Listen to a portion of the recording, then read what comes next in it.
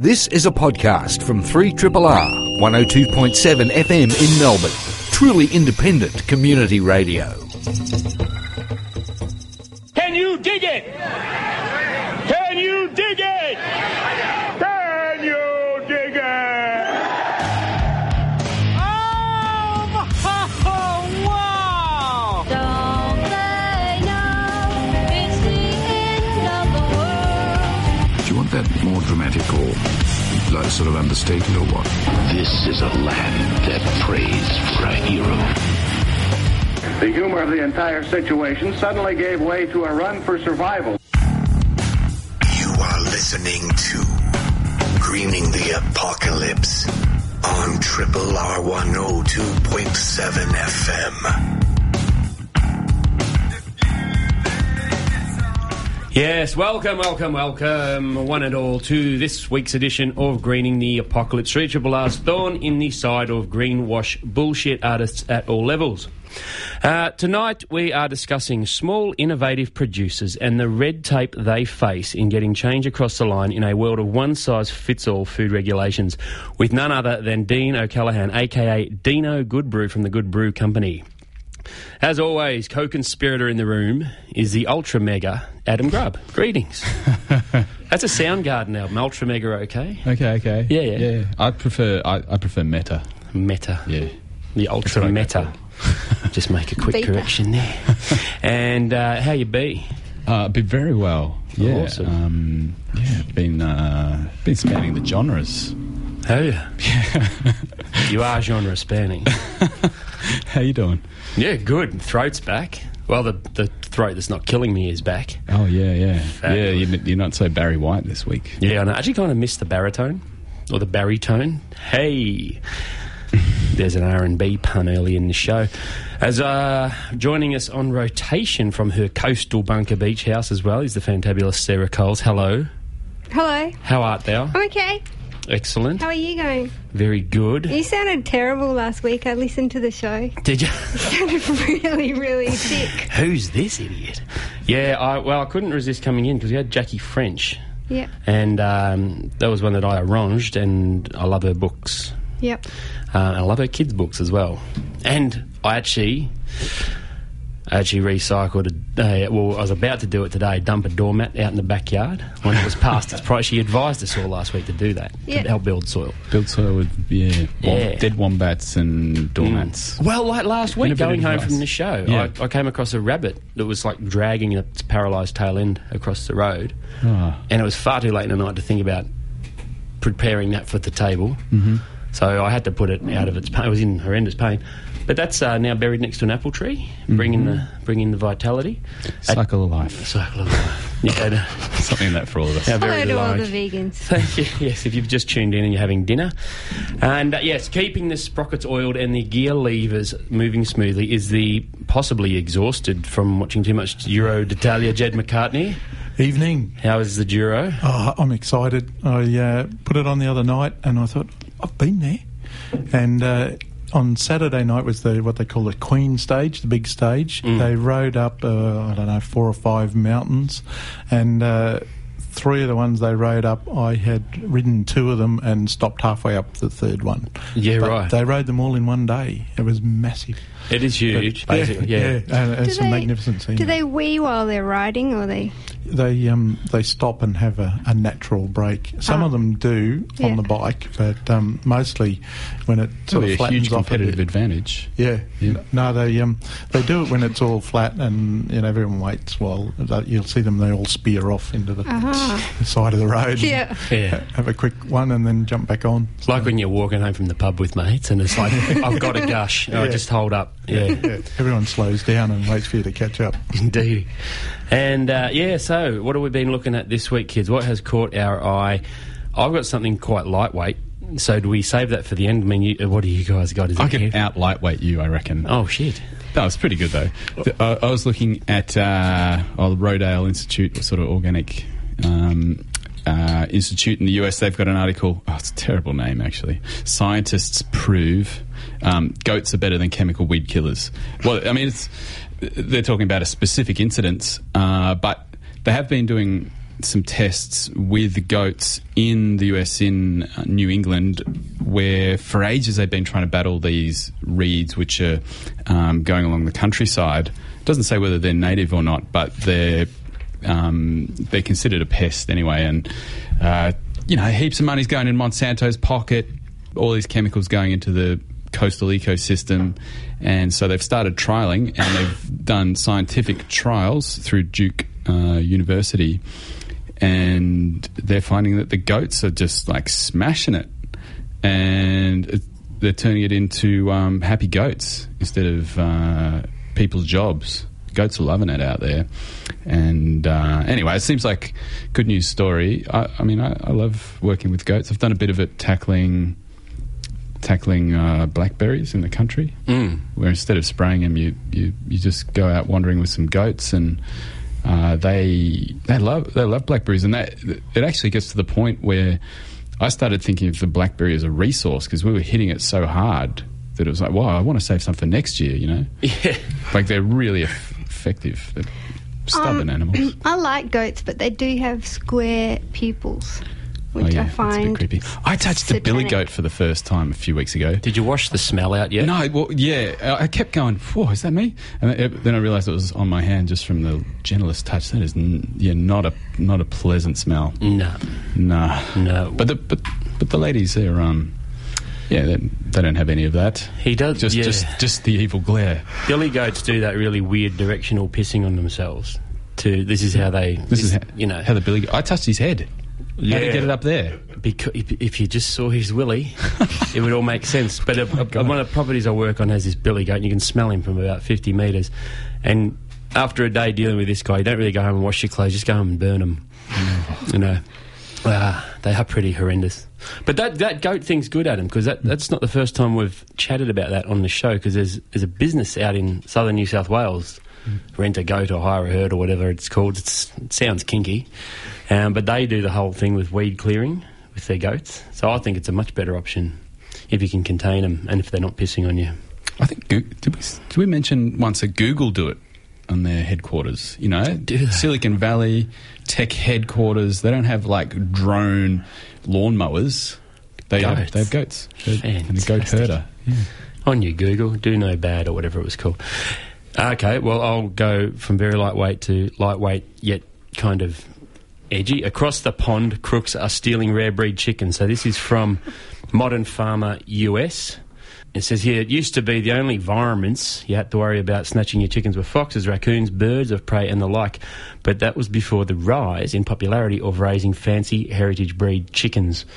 And so this is a cracker. In the UK, there's now happening, there is actually a craze for would-be thieves in knocking off rare breed chooks. I understand that urge. I've had severe chook envy, because you get a breed that is good for laying, like you get your Rhode Island Red, or classically your eyes are brown, and they've been bred so much for laying eggs. They actually look a bit crappy. They don't put enough energy into their feathers, and then you go around, someone's got a lovely New Hampshire. Yeah. Or a nice Dorking cross. Nice Dorking cross. Yes. Or a new, Sussex, speckled Sussex, and you're like, or get a chook envy. Sussex, a light Sussex. You find yourself subconsciously planning, to hit them at night. Yeah. Well, we had this rooster for a while. I got given this by a customer, and he was an English gamecock. And let me emphasise the last part of his name there. Now, he was the most handsome, good-looking chook I'd ever seen, by a country mile. But when you went to school and there was a really good, like kind of in the cliche Hollywood movie, the really good-looking guy who gets all the women is usually a prick. So this chook I mentioned it last year on air, this one went to hack on all of us. Tore me up, tore up the kids. Then I sent him off to live on a farm where a chicken 4 times his size took him down. But now he's mellowed. But this is crazy. So, there's a chicken breed, and you've got to look this up. It's an AM Kimani, and there's been people selling fertile hatching eggs of this extremely rare and entirely black chicken for over £1,000. That's just an egg. Whoa. Yeah. So, You could just spray paint a normal egg. I don't think or a normal chook. Normal chook. Oh, dear. But, yeah, no, that's a thing. People forge Whiteleys. I reckon I could forge a chicken. Like, just paint it. You know what? I want you to do it. Yeah, all right. Yeah. Bring me something that's fluoro pink. Yep. You're done. I just lend you a spray can. But, Colsey, your piece tonight. Mine's takes not it. as light. No, certainly not, but it is awesome. Mine's about survival cannibalism, a topic that I've been getting interested in. I was listening to a podcast called Stuff You Should Know, which I recommend to everyone. The website says the purpose of the show is to educate people about common things and how they work. So, how common is survival cannibalism? So I listened to the true stories of survival cannibalism. So I should caution Triple R listeners, if you have young children in the room or are squeamish, probably don't listen for about the next 3 minutes. The episode summary reads, cannibalism is the macabre practice of eating other humans, but sometimes people have no choice if they want to survive. It's called survival cannibalism and it tastes like chicken. So for a long time it was a survival technique. And they talk about all these well-known examples. The one that most people know is when the Uruguayan rugby team was going to compete against the Chilean rugby team and the plane was going through the Andes and its wing hit a mountain and then some of the people got sucked out at that point and then like the other wing comes off and then it's just the body of the plane and then it toboggans down a mountain. And they, like 20-something people survive. But then there's an avalanche and some of them get buried and then they take stock and they've got chocolate, a little bit of wine and some snacks. They don't say what the snacks are. That was really nondescript, I thought. Yeah.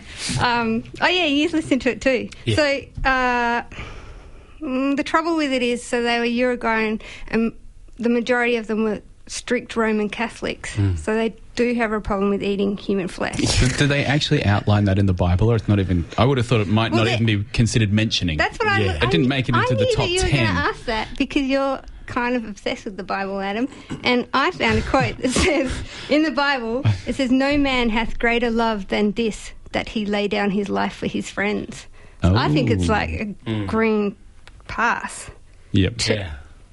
So, so they started making pacts because the search party got called off, and so they're like, "Oh, okay, well, if I die, you can eat me." And they're talking about it, and then in the book about it, one of the survivors' really book, sweet, isn't it? "Miracle in the Andes: 72 Days on the Mountain and My Long Trek Home," he writes about how at a really high altitude, your body needs way more calories than normal. So and in the cold. And especially a rugby team. Like, that's a massive... Yeah. They didn't have any choice, really. So they were starving, and they tried to eat the leather torn from luggage, but it had chemicals in it that were bad for them, and they ripped open seat cushions because they thought they'd be full of straw. And they did all this stuff, and then they just, in the end, they had to... Yeah. So... Are you going to bring this home to anything with an environmental theme? Okay, let's see where this goes. And my next example, they talk about Jamestown in colonial America. Yeah. It was 1609. There was a very bad famine. 80% of the people died of starvation that winter. And there'd been rumours that they cannibalised each other, but there was never any proof. But in 2013, archaeologists found human remains that showed that this 14-year-old girl had been eaten. Indeed. Yep. I listened to that. And that was a couple of years after the 1607 drought. So they were having a bad time, a real bad time, and a boat with 300 people showed up. So they're like, hey, what's for tea? Yeah, so that was pretty bad timing. And then, so what to bring it back to Greening the Apocalypse, it got me thinking if there was a disaster and we were trapped in the studio, I would eat you. Like I was thinking, would I? Would I cannibalize You seem like you jumped to a conclusion. Yes, I would. Yeah, you would. To survive. Okay. You got to kill us first. Is the feeling, like, would you mind if you died first that I ate you? No, that's cool. All right. Let's see who lives I think longer. it'd be, if you're into speed dating, I reckon that's a top question on a speed dating night. Like, you sit down, you got 30 seconds, say, if you had to eat a person in an emergency, what type of person would you eat? And that'll separate, like, your lifelong partner from I'm not into him. But I often thought, because I like gamey, like I like venison and I like roux. So the person that's probably most similar to that is a CrossFitter. And they're also the people who most regularly annoy the shit out of me. They're just They'd narcissistic. live longer than you because they'd have so many protein bars hidden on their person. Their calorie requirement will be so massive that they'd be lightheaded within 6 hours of being cut off from their, shake. So I reckon that's for me. I would. I might CrossFitter. start carrying Tabasco around. Yeah. Just in the rare event that I do have to eat my friends. Just to mask the taste. You know that when you smell wee after you've had asparagus, like if your CrossFitting mate who just laid down their life for you had just had asparagus, would that taint them, you think? And by virtue of that, your urine the next day. Yeah. Unbearable. Important questions considered. It's been really You're deep listening tonight. to Greening the Apocalypse, where we cover the tough stuff.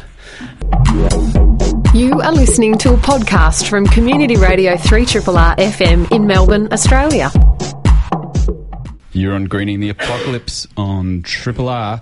Tonight in the studio we've got Dino Callaghan, a.k.a. Dino Good Brew, from the Good Brew Company, CEO thereof and official title of Abundance Generator. Dino's also involved with the Save the Planet Party. We're going to start by talking about your business, and we might come back and talk about politics. So welcome to Triple R, Dino. Thanks, mate. It's great to be here. Awesome.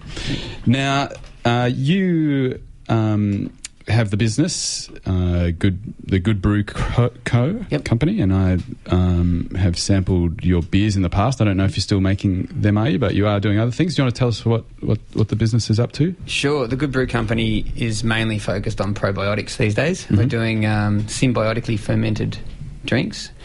Our specialty is kombucha, and we've got 5 flavours. And Do you ever call it booch? Booch, yep. The mighty booch. We're doing some pretty good stuff with it.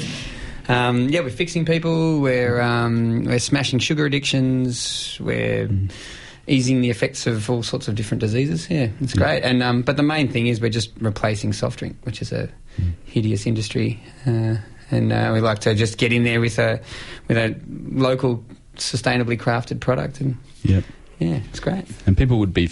I mean, you'd be hard-pressed if you do anything in Melbourne that involves the outdoors and human beings to have not seen you previously in your trademark green suit or in the kilt on the bicycle. So there's a sustainability aspect to the business. Yeah, the early days before we had national distribution, we were doing a lot of...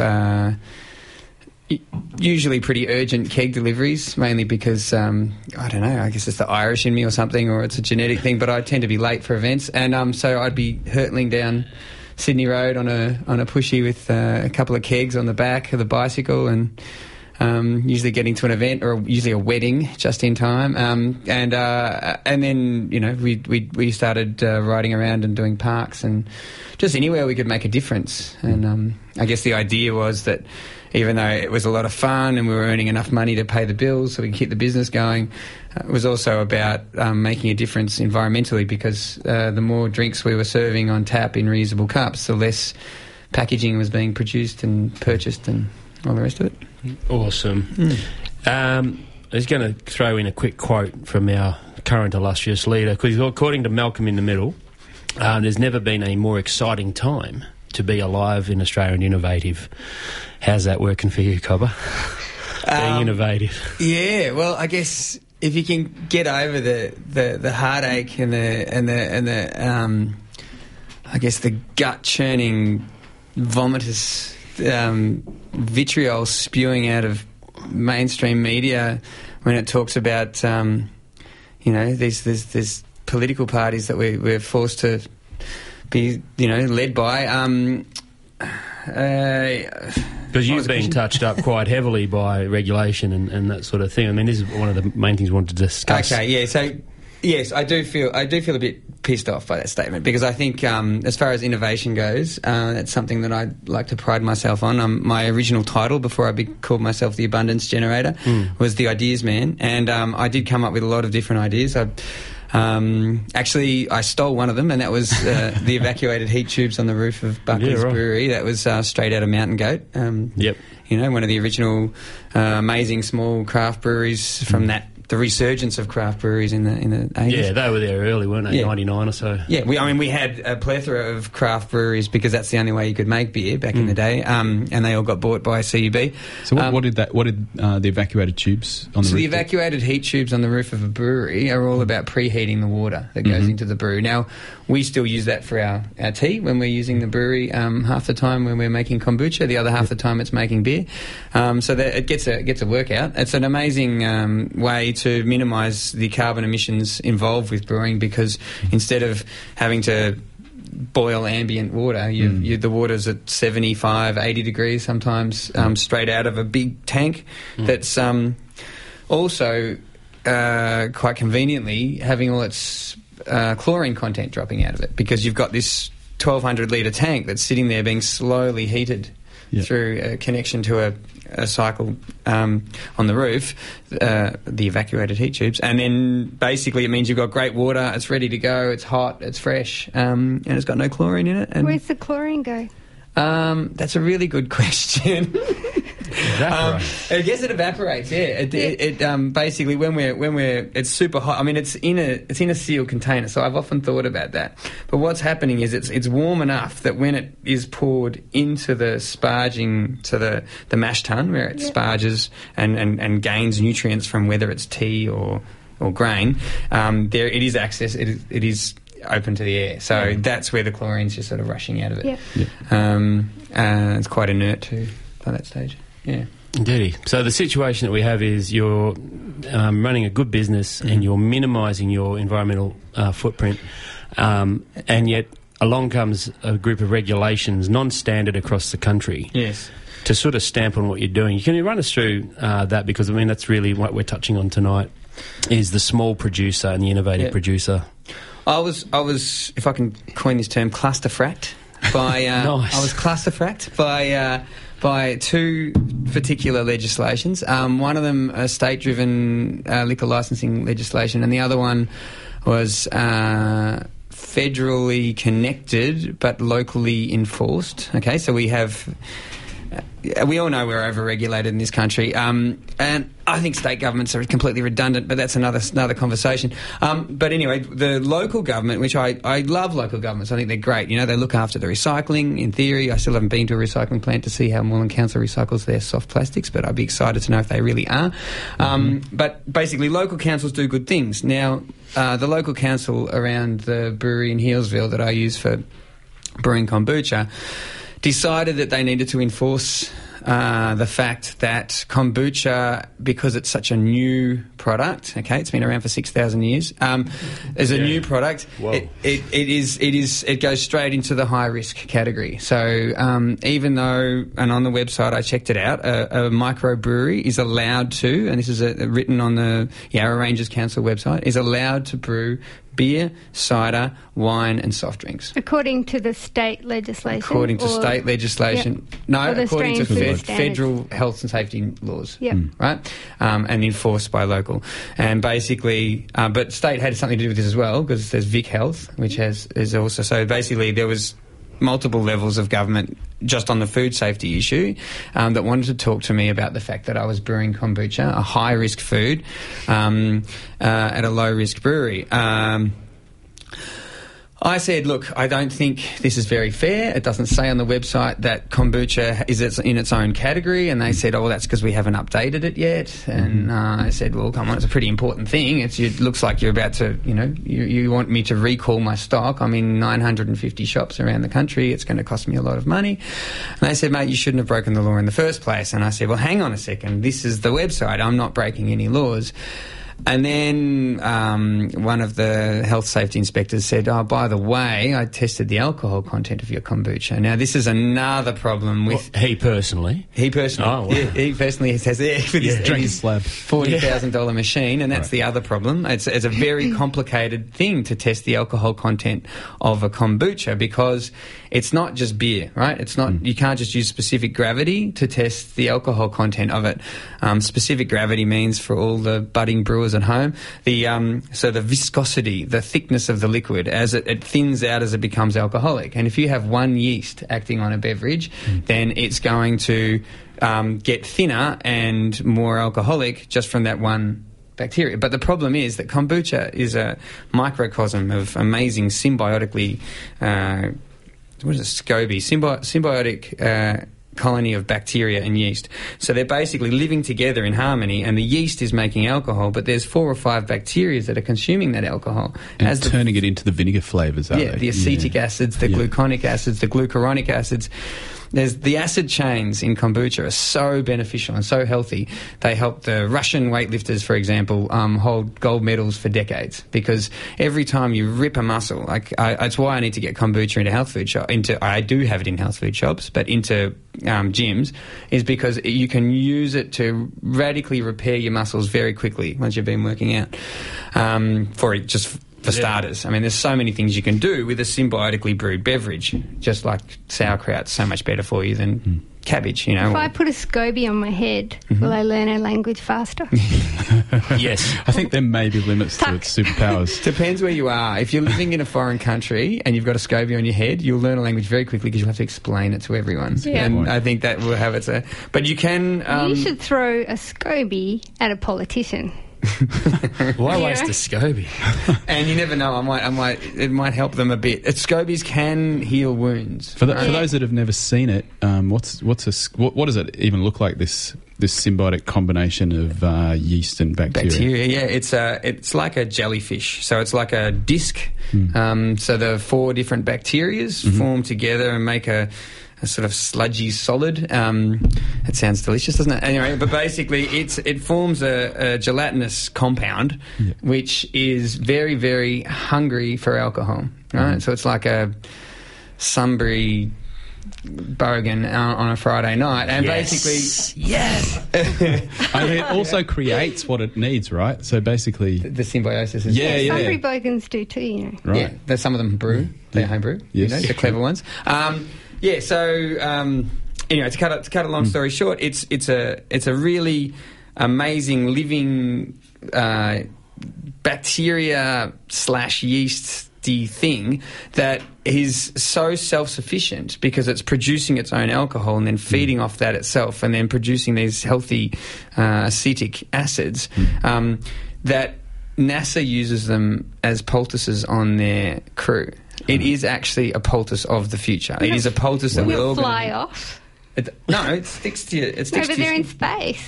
How do they stick it on? It sticks itself. Ah. It merges with your skin. So I was thinking when you guys were talking about the cannibals that were eating each other, I was thinking, you can use them as Band-Aids. I was thinking, if you had access to tea, I mean, obviously you're starving and there's no food anywhere, but if you could possibly get some kombucha going on and you wanted to eat meat, you could actually take a chunk out of someone's leg and then put a SCOBY on it and let them... It would help the wound knit so quickly that you could have another go at it a week later. Right. And you could actually have someone sustainable just constantly... cannibalism. Never-ending SCOBY left. Yeah. Right. That's beautiful. Thank you. Yeah. So where are we up to now? So you've had to do a recall. That's not going to be cheap. It was horrible. I'm open sourcing everything actually, including my financial figures. So the recall cost me $90,000. Yep. And I, with the love of friends and family, and unfortunately, I'm still with a dirty bank that sponsors coal mines, but. I can't. I have to keep paying that loan back because if I just leave the country and leave them with a debt, which is what I'd love to do because they're unethical as frack. So anyway, back to the. So what the thing is that in federal law says that you can have up to 1.5% and 1.15%. 1.15. So that's Food Safety Australia, New Zealand. Victorian law says 0.5. Yeah, now we talked about the cluster fracking before. So the first thing that got me was the food safety. The second thing was the liquor licensing thing. Yeah. Now, it varies from state to state what the alcohol level of a soft drink is. Yeah. Victoria and Queensland are and Tasmania. Yeah. Victoria, Queensland, Tasmania are the irregular ones. Mm-hmm. They've decided that anything above 0.5% is an alcoholic drink. Yeah. Right, which makes things really difficult for craft brew kombucha producers. Yeah. Right, because if you want to make a drink fizzy, now we've all had a little bit of kombucha tonight and it was fizzy, right? Mm-hmm. If you want to make a drink fizzy from ambient, which is what I do as an environmentalist, I refuse to snap, chill and force carbonate, which the other kombucha brewers do that are at my level, at producing as much as I am. Now there's nothing wrong food-wise or nutrition-wise with what other companies are doing, but there is something wrong with it for me. There's something wrong with that environmentally, because what they're doing is something that is completely unnecessary. Right, what they're doing is they're putting fake bubbles into a beverage that should be able to produce its own bubbles. Yep. Now the problem is when you produce your own bubbles, you produce alcohol, because when you're in an anaerobic environment, so when you've got the lid on, right, you've got no air in there, then the yeast starts going nuts and the bacteria's stop working as well. So the bacteria stops consuming the alcohol and the yeast makes the alcohol and it makes the bubbles. Now that little process of making anything bubbly brings the alcohol content up to about 0.5%. Yeah. Now that is the maximum level that I can have. Yeah. So what we had to do was come up with a technique for getting our mothers, our big 1,000-litre vats, to produce a perfect, medicinal, delicious, bacteria-rich kombucha that could sit at 0% alcohol. And that was a lot of playing around with recipes and sugar levels and, my poor distributors were ripping hair out of their head going, why is it tasting so different every time? And I'm like, well, we've almost nutted it out, and it was always good for people and it was always a great, beneficial, delicious drink as far as I was concerned, but the levels of sweetness was dropping and raising it. So you got in strife because the Yarra Council, is it Yarra Council, tested your... Yarra Ranges. Yarra Ranges Council. Tested my birch. Tested it and they said it was 1.6%? It was, 1.4, 1.2. Yeah. Varied. It always varies. We've got it down to under 0.5%. Yeah. Do you think that their testing was accurate? That's another question. Because of the complex nature of the way the kombucha is produced, the testing is very difficult to do. So you can't actually test it the same way you'd test beer. Yeah. Right? So the machinery that we've got at the brewery that tests it is there's a $2,000 machine. It's called this is a funny one. It's called a nebuliometer. So I thought, a nebuliometer, and it tests it by working out the boiling point of the liquid. Yeah. I was like, it's an Australian invention. That's great. But then I read the manual, and it's ebuliometer. it's a French one. It's not an ebuliometer. That was a lovely accent. Thank you. Yeah.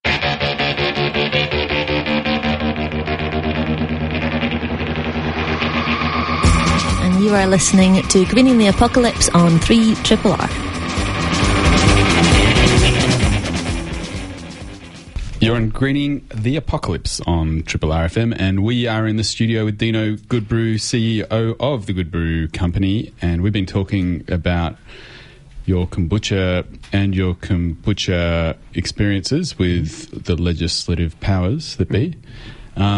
Is it so? You talked us through how it was classified as a novel and therefore potentially dangerous foodstuff and then tested to be above alcoholic levels. But is it back on the shelves now? It is back on the shelves now. As far as the novel thing goes, what they're afraid of was wild yeasts.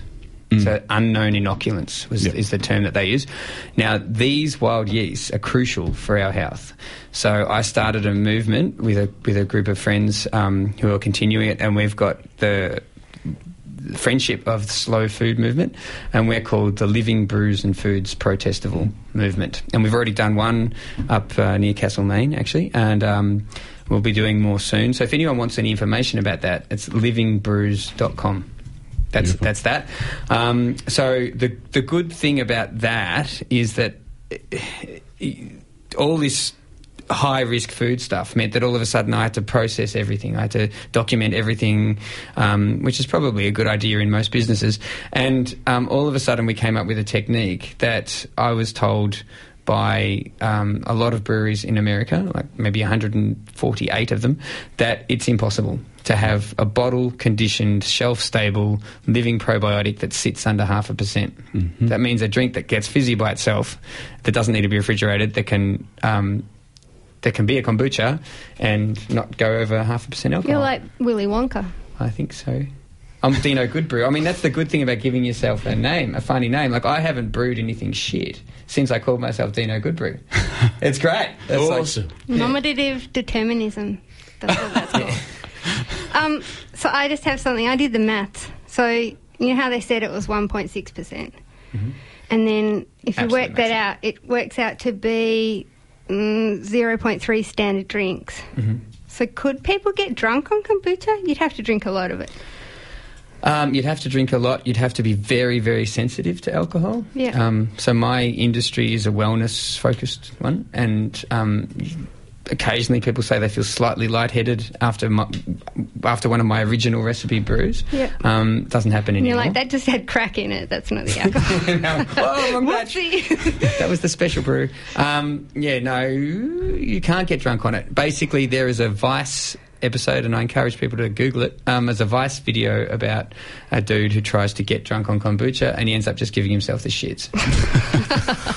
It's pretty funny. Do you know celebrities that enjoy kombucha? Because I've looked them up. Yeah. Meg Ryan. Yeah, right. Madonna. Good. Renee Witherspoon.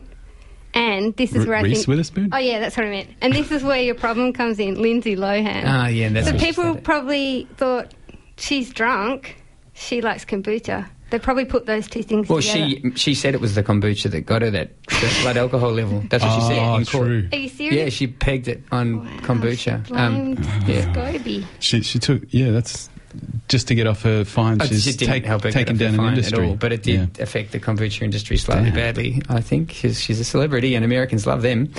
You need an Australian celebrity for your beverage.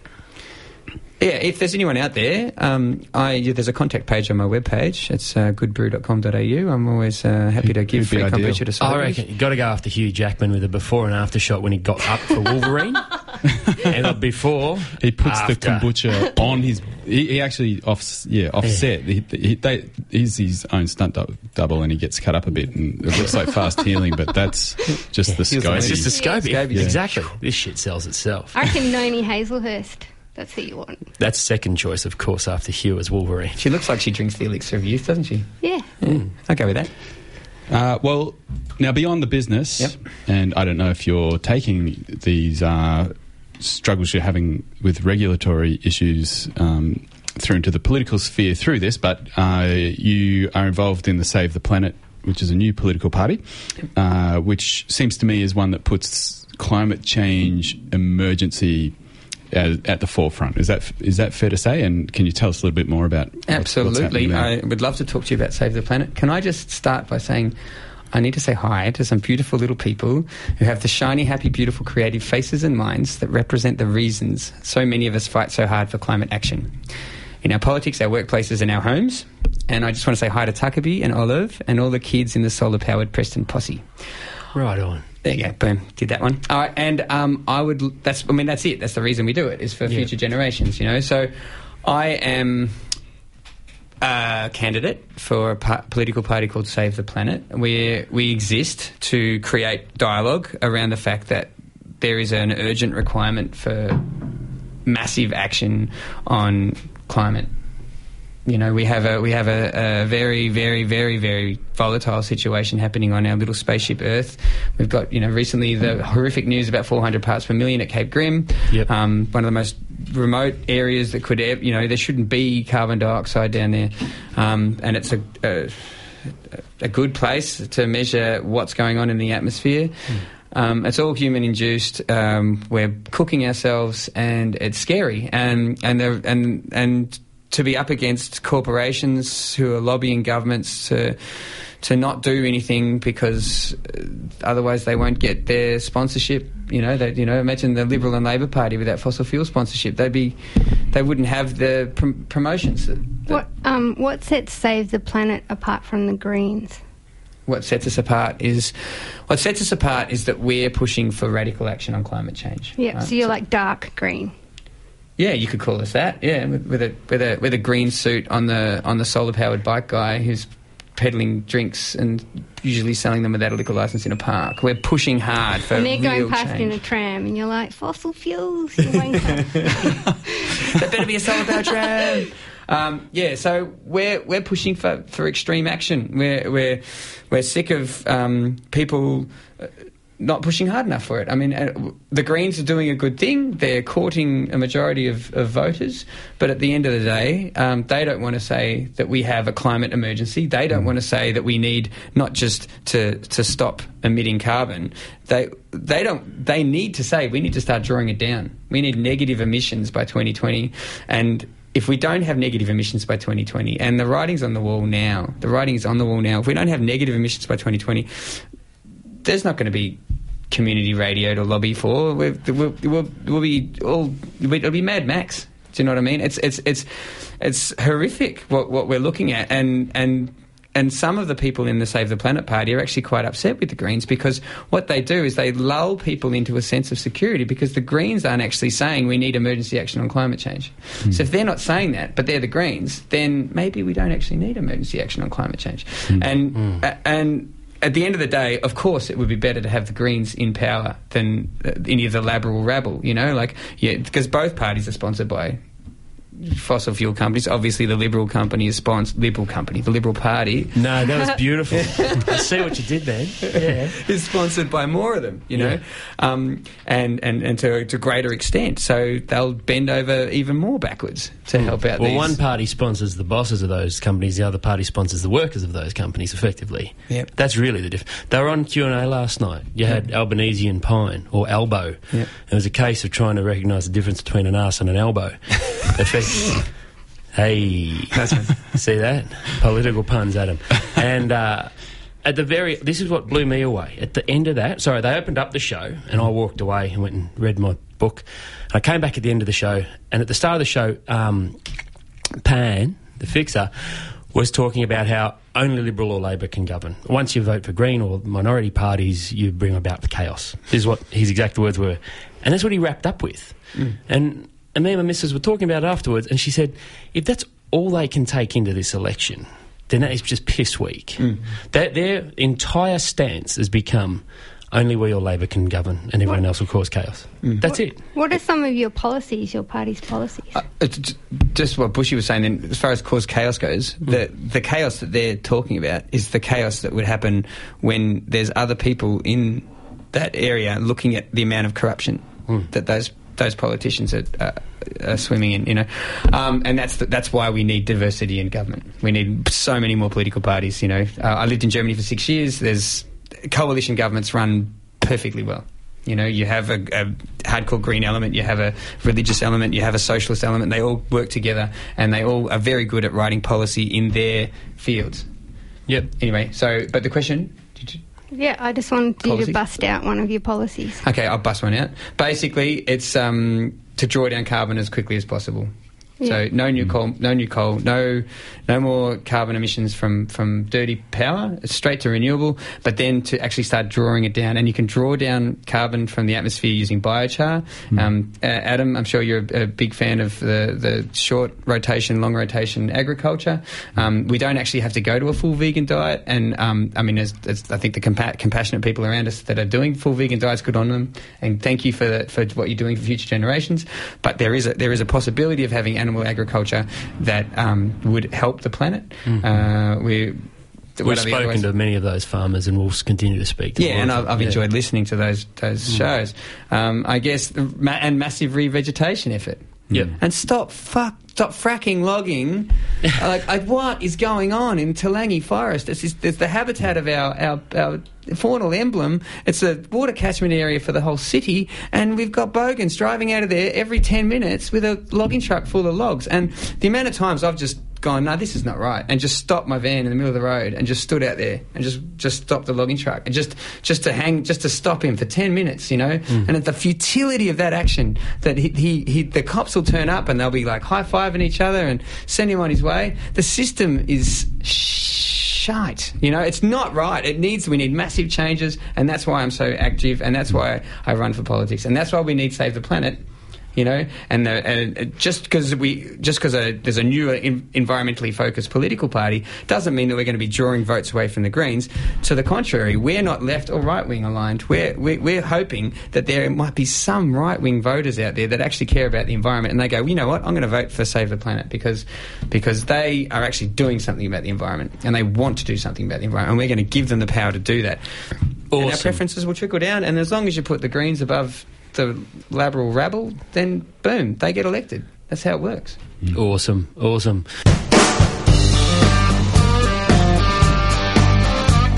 Triple R, not for everyone, for anyone.